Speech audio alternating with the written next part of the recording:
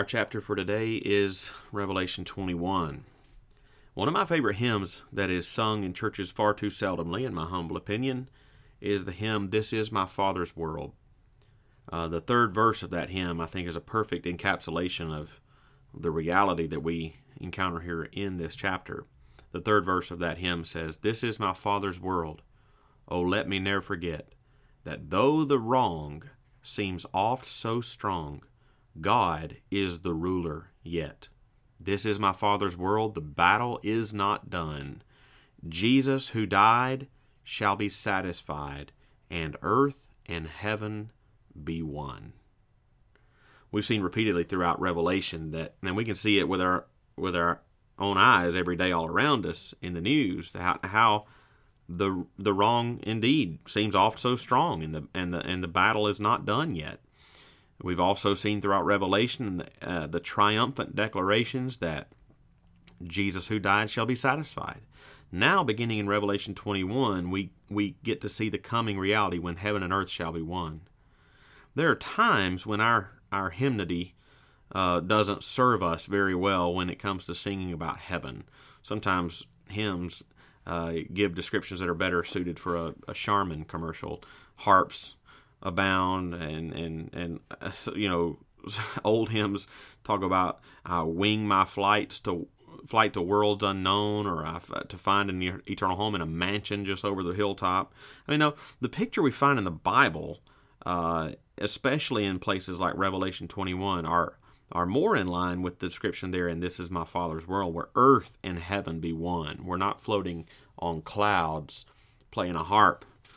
Again, in that same book I mentioned yesterday, The Bible in the Future by Anthony Hoekema, he said it well when he says, "The Bible assures us that God will create a new earth on which we shall live to God's praise in glorified resurrected bodies. On that new earth, therefore, we hope to spend eternity enjoying its beauties, exploring its resources, and using its treasures to the glory of God. Since God will make the new earth His dwelling place, and since where God dwells there heaven is, we shall then continue to be in heaven while we are on the new earth.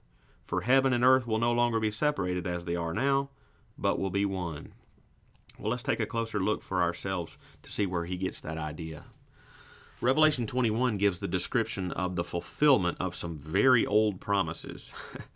Some 700 years before John was given this revelation, God spoke through the prophet Isaiah, saying in Isaiah 65:17, "For behold, I create a new heavens and a new earth, and the former things shall not be remembered or come to mind."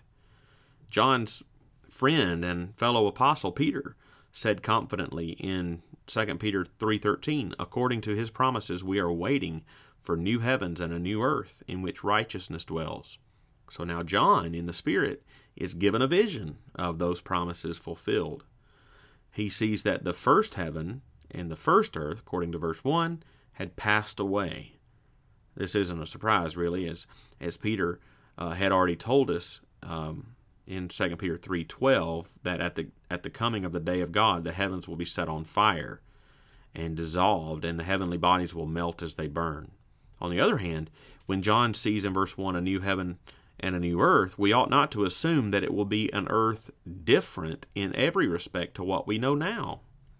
The Lord will certainly judge the present world with fire, but it seems that at the conclusion of that judgment, He will renovate this present world into a new world to be all that it was always intended to be.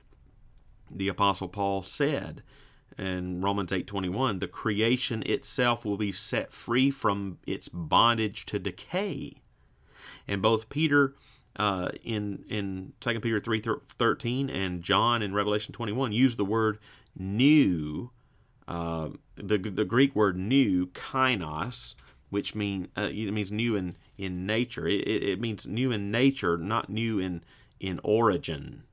It's a new thing in nature.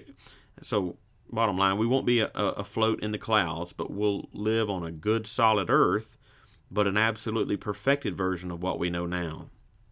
What will make it a perfected version of what we know now is the fact that there will no longer be a separation between God's dwelling place in heaven and man's dwelling place on earth. Those two dwelling places converge on that day. John hears in verse 3 a loud voice from the throne saying, "Behold, the dwelling place of God is with man. He will dwell with him, and they will be his people, and God himself will be with them as their God." This is the ultimate fulfillment of a long stream of promises, like I mentioned. For example, Genesis 17, 7 and 8, Exodus 20, verse 2, Jeremiah 24:7, Jeremiah 30:22, Jeremiah 31:33, Ezekiel 11:20, Zechariah 13:9, 2 Corinthians 6:16. Just over and over again. And there are two very clear results here in Revelation 21, two very clear results of this divine-human union in the new heavens and new earth. Those two clear results are the sanctity and the security of that place. The sanctity and the security of that place. What about the sanctity of that place? Well, what do we mean by that? Well, we mean sin is no more. Notice in verse 1, we're specifically told that the sea was no more. Well, that may seem like an odd tidbit to share, but if you've been reading carefully through Revelation with us, you might recall that in earlier chapters, it was out of the sea that the beast was pictured to have arisen in order to deceive and persecute the nations. Well, that's no more. The sea is no more. The New Jerusalem also is described beginning in verse 9. It's not a reference to a physical place like a new geographical location, but this New Jerusalem is a symbolic reference to all the redeemed of God. Notice that this New Jerusalem coming down out of heaven in verse 2 is described as a bride adorned for her husband, and represented by both, in verses 12 and 13, represented by the 12 tribes of the sons of Israel and the 12 apostles of the Lamb. The New Jerusalem, symbolically representing the redeemed church of God, is described as holy and having the glory of God, indicating its sanctity. Finally, we're told that in the new heavens and the new earth, nothing unclean will ever enter it, nor anyone who does what is detestable or false, but only those who are written in the Lamb's book of life, verse 27. Through Jesus, we have already now been saved from the penalty of sin, and we are currently progressively being saved from the power of sin. But the day is coming when we will be saved fully and finally from the very presence of sin. There's a sanctity about that place. But secondly, we see the security of that place. I love the passing comment in verse 25 that its gates will never be shut by day, and there will be no night there. I for a long time wondered why the door, symbolically at least, we're told that the door is always standing wide open. It's kind of dawned on me that it shows how safe and secure from all evil and all danger the place will be. It's fascinating to imagine how it says the kings of the earth will bring their glory into it, and yet there will be absolutely no corruption or oppression in it. As Peter said, it's a new earth in which righteousness dwells. The description of the new heavens and the new earth actually continues on into the next chapter, ending in Revelation 22:5. But here we see the Bible ending right where it began.